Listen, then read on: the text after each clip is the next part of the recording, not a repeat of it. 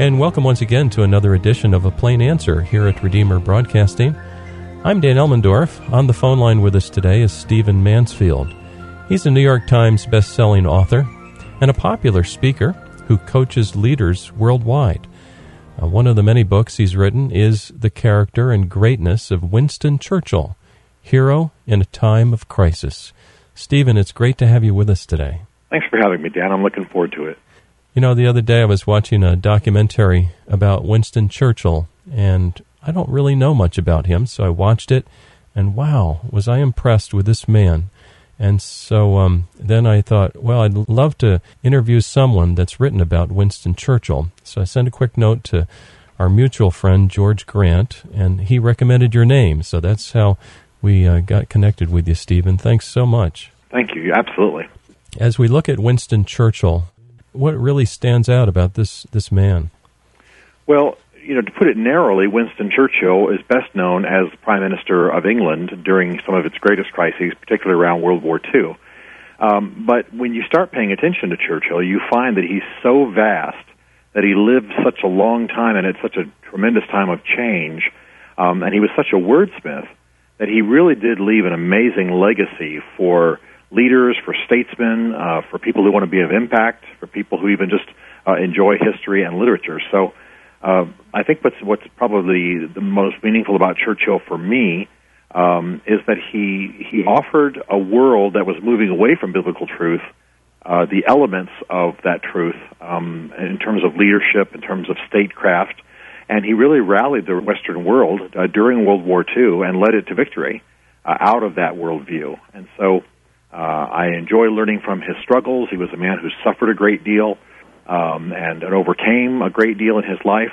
That is inspiring to me. But the way he led the Western world during its great war with Nazism is what most moves me. And I think it's inspired entire generations of leaders since. Now, when he took over as Prime Minister, was he popular at the time with the people when he first took over? Well, people were relieved when he finally became Prime Minister. First, he became First Lord of the Admiralty, and then he became Prime Minister. But he had been through what he called the years of the locusts during the 1930s. Churchill had been in the government during World War I. He was one of the primary architects of the Dardanelles disaster. People may remember when the European powers tried to contend with their enemies by attacking Turkey, and almost 100,000 British soldiers were killed. So this was Churchill's idea. It was his baby. He was sort of in disrepute at that time. And then during the 30s, he was the man most writing warnings about the rise of Nazism. Well, people thought he was extreme. A lot of people in Parliament put him down. People in the press put him down. So he'd gone through about a decade of being, disliked, criticized, ignored. But people at the same time, as Nazism began to rise, started to realize, hey, this guy was telling us the truth the whole time. So by the time the king asked him to form a government, and of course that means he became prime minister, people were looking to him as though he was the hero, the prophetic hero, who had anticipated all of this. But that was only after 10 years of real loneliness and ostracization that wounded him, frankly. Well, that seems to go along with his character of not giving up. He has this 10-year period, and then it turns out that his insights are very applicable to the situation at hand. Churchill said that the person who's going to be a prophet, a person who's going to anticipate events, has to go into the wilderness. It was almost a biblical reference. You have to go into the wilderness. You have to be apart from society. You have to be able to see it from a distance. Otherwise, you don't have the necessary perspective to be able to anticipate events. And that's very much what happened to Churchill. He was almost banned from leadership in Britain during the 30s, and so he sat at his home in Chartwell and watched what was going on in the world and worked with some of his close friends in politics and publishing to keep track of what was happening in Germany. And I think he had perspective that others did not have. So he was able to serve his nation well. He seemed to stay in touch with the people when the time came for Germany and they started bombing London. He was out there right after the bombing, it seemed. Churchill knew how to embody the values he wanted people to absorb. He knew how to lead by being the change, so to speak, as we would say today. If he wanted to inspire the British people, he wouldn't just speak words. He would do things that would inspire them. For example, when the Nazi planes were bombing London from the very beginning, Churchill used to go up on the tops of buildings and sit and watch the bombings and yell at the planes. And everybody in England knew this because the press would report it. As soon as the bombings were done, he'd get in his car and go right to where the bombs had fallen and encourage people and hold children and put his arm around grandmothers and so on. You put that together with his speeches, with his kind of bulldog demeanor, with the jaunty cigar that sort of symbolized Britain's, as long as Churchill's smoking a cigar, everything's going to be okay. That was not a trick of leadership. It was a tactic. It was a strategy. It was something he knew how to do.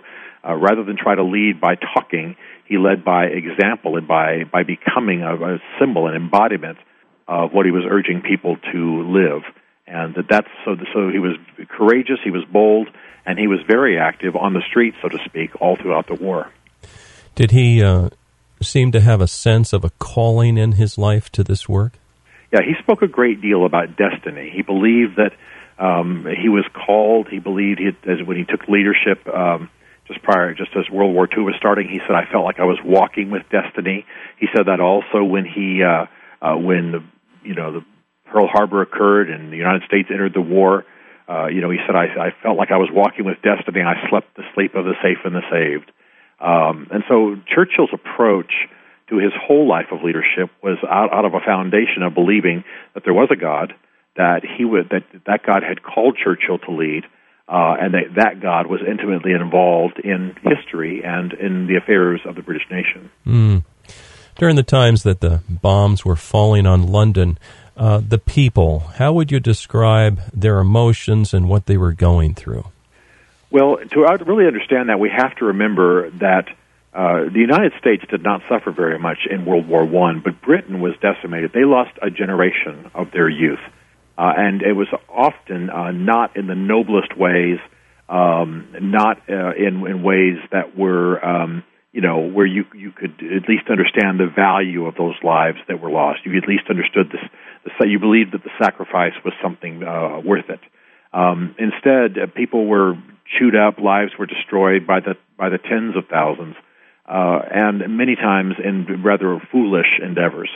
So there was an anti-war attitude. There was a peace movement that moved very much to the extreme after World War I.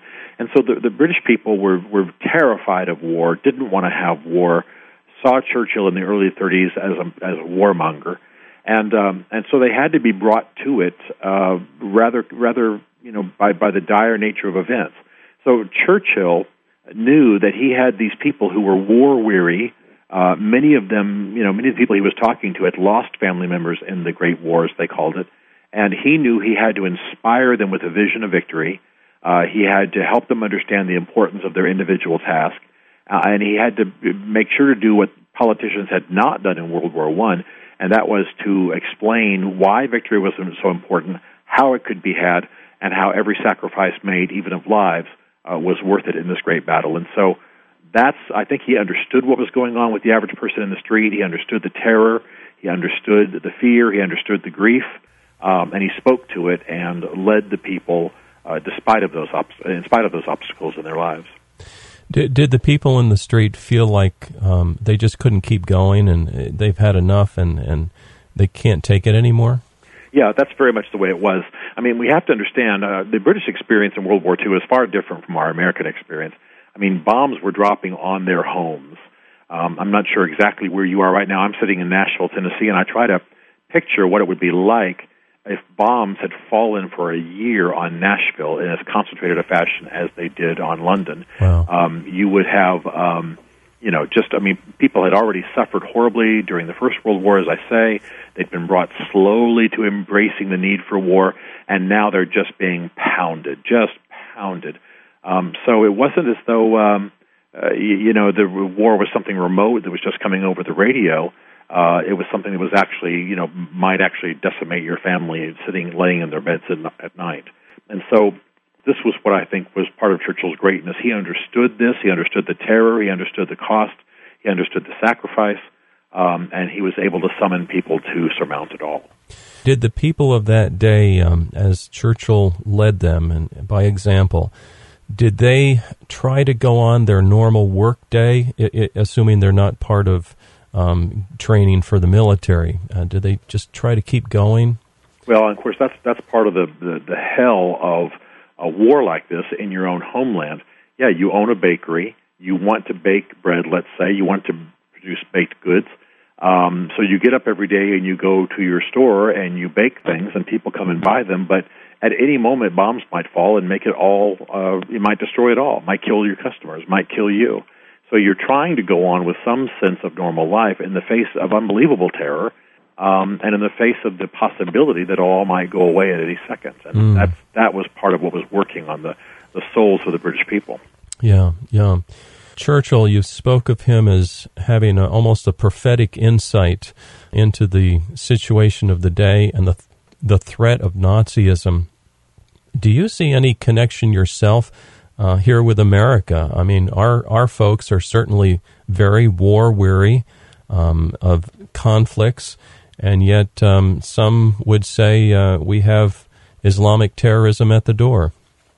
Well, you've made a great parallel, because one of the things a leader is meant to do is to see what others don't see, and to articulate it to those whom he or she leads. And in World War II, Churchill looked at Nazism, and he didn't just say, these are nasty Germans and we need to defeat them. He said, this is darkest paganism. This is evil. The Christian nations need to arise and carry us to a new day of broad sunlit uplands, to use his phrase. The point was that he redefined what it was.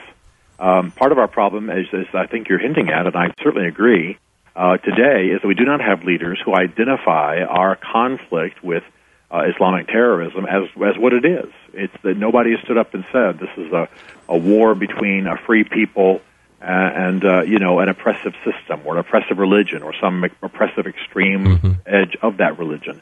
It hasn't been defined for us. And so we don't have Churchillian leaders for the most part today, but that's what Churchill did for the British people. He defined the war in terms they could understand. Most of them were church-going. Most of them were Christians in some form, even if they weren't practicing, as they say. And so he framed the war in moral and spiritual terms in a way that mobilized his generation, and we rarely see that. I think there were some elements of that in Thatcher. There were some elements of that in Ronald Reagan. We've seen it with a few people, but very few leaders have the ability to see things in defining terms and then articulate those terms to the people they lead. Yeah, well put.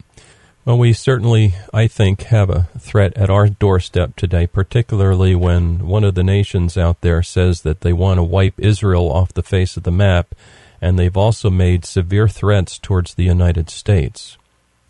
Well, and this is part of the greatness of Churchill, is that, Churchill scares some people today in that he believed that, look, if we're going to declare war and deal with an enemy, especially an enemy that is some representative of darkest paganism, as he called it, you're going to have to kill people. You're going to have to be aggressive. You're going to have to man the ramparts. You're going to have to stand guard at your borders.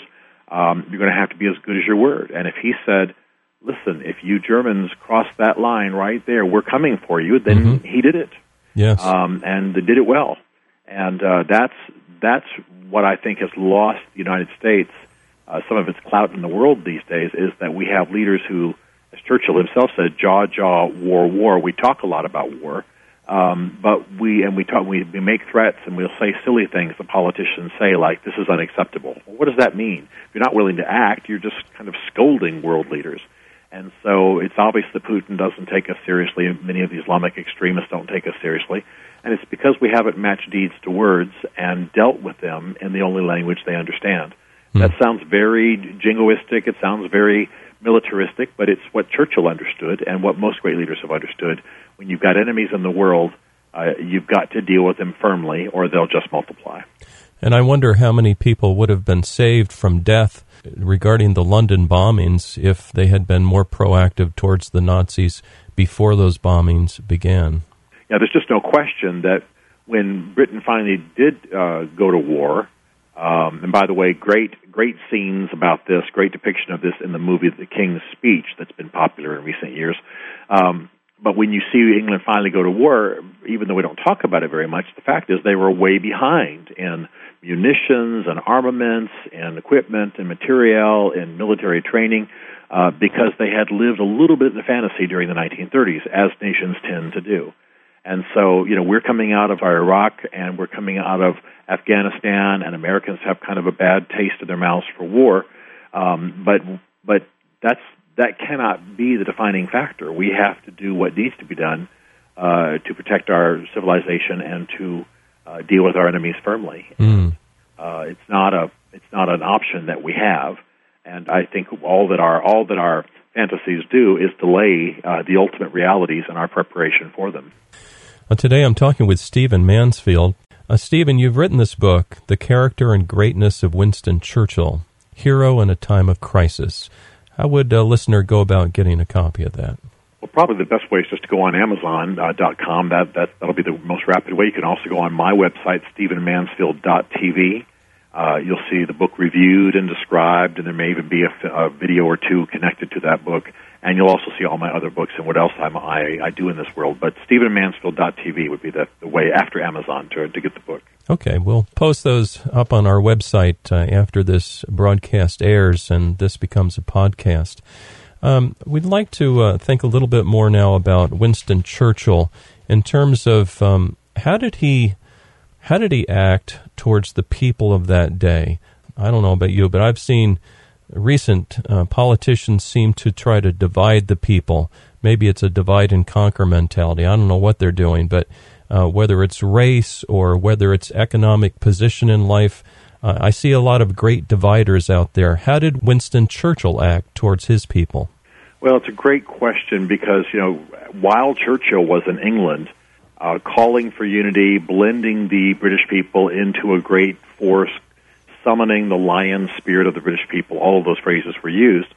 Franklin Roosevelt, throughout the 30s and then during the war years, was engaged in what we now call identity politics. He would talk to a certain faction and get them complaining about how they're treated, and then he would propose legislation to benefit that particular faction. Farmers or blue-collar workers or northeastern blue-collar workers or people who worked, in the Southwest in some profession, lawyers or owners or things like that, cattlemen. So he broke up the society, so to speak. He started this trend we now have of identity politics, and that's a big distinction to be identified in political leadership. You either can rally the nation to its best by calling all the people to certainly embrace their distinctives, but be willing to lay down, if necessary, their distinctives to be one people, or you can constantly appeal to each individual faction. And one of the things we're being overwhelmed with in our generation is how many different little groups you can have. I'm half Native American, Scottish. I'm 6'4" tall. I live in Nashville, Tennessee. Well, I might want to pull together the 15 people who are like me and exert my own political pressure. Well, see, it just never stops. You continue to have as many factions as there are people who have a certain characteristic about them, and Churchill recognized that. But he said, "Look, we're not going to get anywhere if all we do is talk about our individual distinctives and how government can appeal to each one of those. What we need to do is call the nation to unify." Call people to their best, call them to sacrifice for the larger good. And that was what distinguished his leadership. Yeah, it just reminds me of the biblical perspective, that of unifying. Certainly within the church, we have the body of Christ, and it doesn't matter what race you're from or what your economic level is. But my hat's off to this Winston Churchill for not playing the game that FDR, as you point out, played in terms of identity politics, and it's really healthy for a nation when it's the Winston Churchill approach. Well, exactly, and what you want really is what we see as an example in Israel, the history of Israel. Israel was 12 tribes, as we read in our Old Testaments, and they occupied different parts of the Promised Land. They had different names, different leaders, even different styles. If we'd lived at that time and been amongst them, we would have identified different dress and everything. At the same time, they came together, all the clans, all the tribes came together for war. They fought together, and they farmed and lived in a unity, but separately, very much like the federal system that our founding fathers designed in the United States. So when we live that way, when we allow people a degree of autonomy and individuality, and even to some extent tribalism in the positive sense of that, but then have them identify with a national orientation in times of crisis, that's what produces the best. That's what Churchill did, was summon them in that way.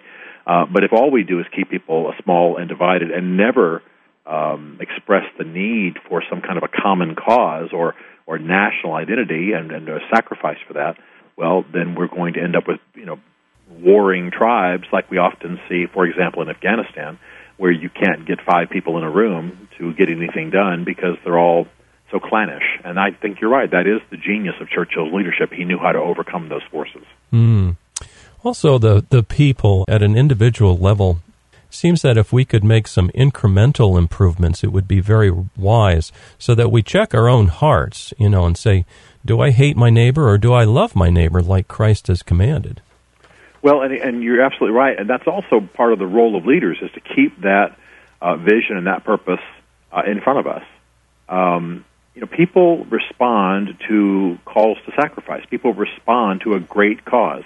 Is there any great cause that captures your heart, captures my heart about the United States today? Has any leader stood up and said, let us go forward, even in a secular sense? John F. Kennedy with the Peace Corps and what have you.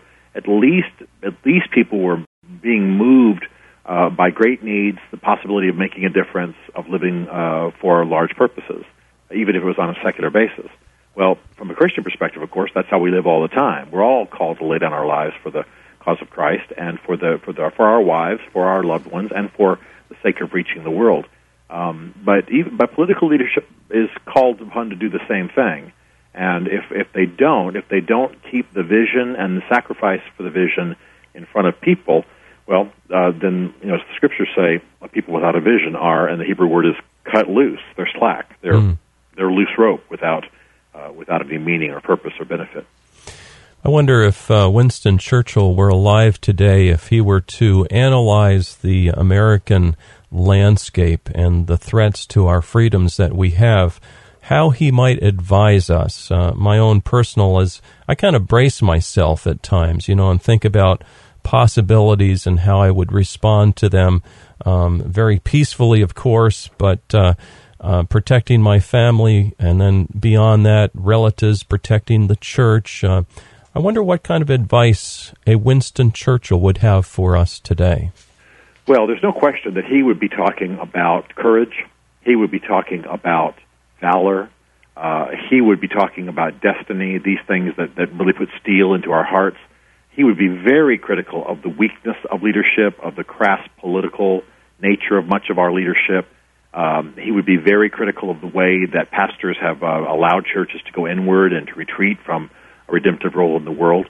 But I think people actually could benefit a great deal from paying attention to Churchill. I don't know that I want to model my prayer life after him, but I think in terms of leadership, in terms of impact on society, in terms of boldness and courage and living for a great cause, there really is not a better example anywhere in the pages of history. Well, this has been enlightening. Thank you very much. Today our guest is Stephen Mansfield, a New York Times best-selling author and popular speaker. He's written many books, one of which is The Character and Greatness of Winston Churchill, Hero in a Time of Crisis. Stephen, thank you so much for joining us today. Oh, you're so welcome, Dan. Thanks for having me. Dear listener, this broadcast is up on our website as a podcast. Check us out. We're found at redeemerbroadcasting.org. Please join us next week for another edition of A Plain Answer.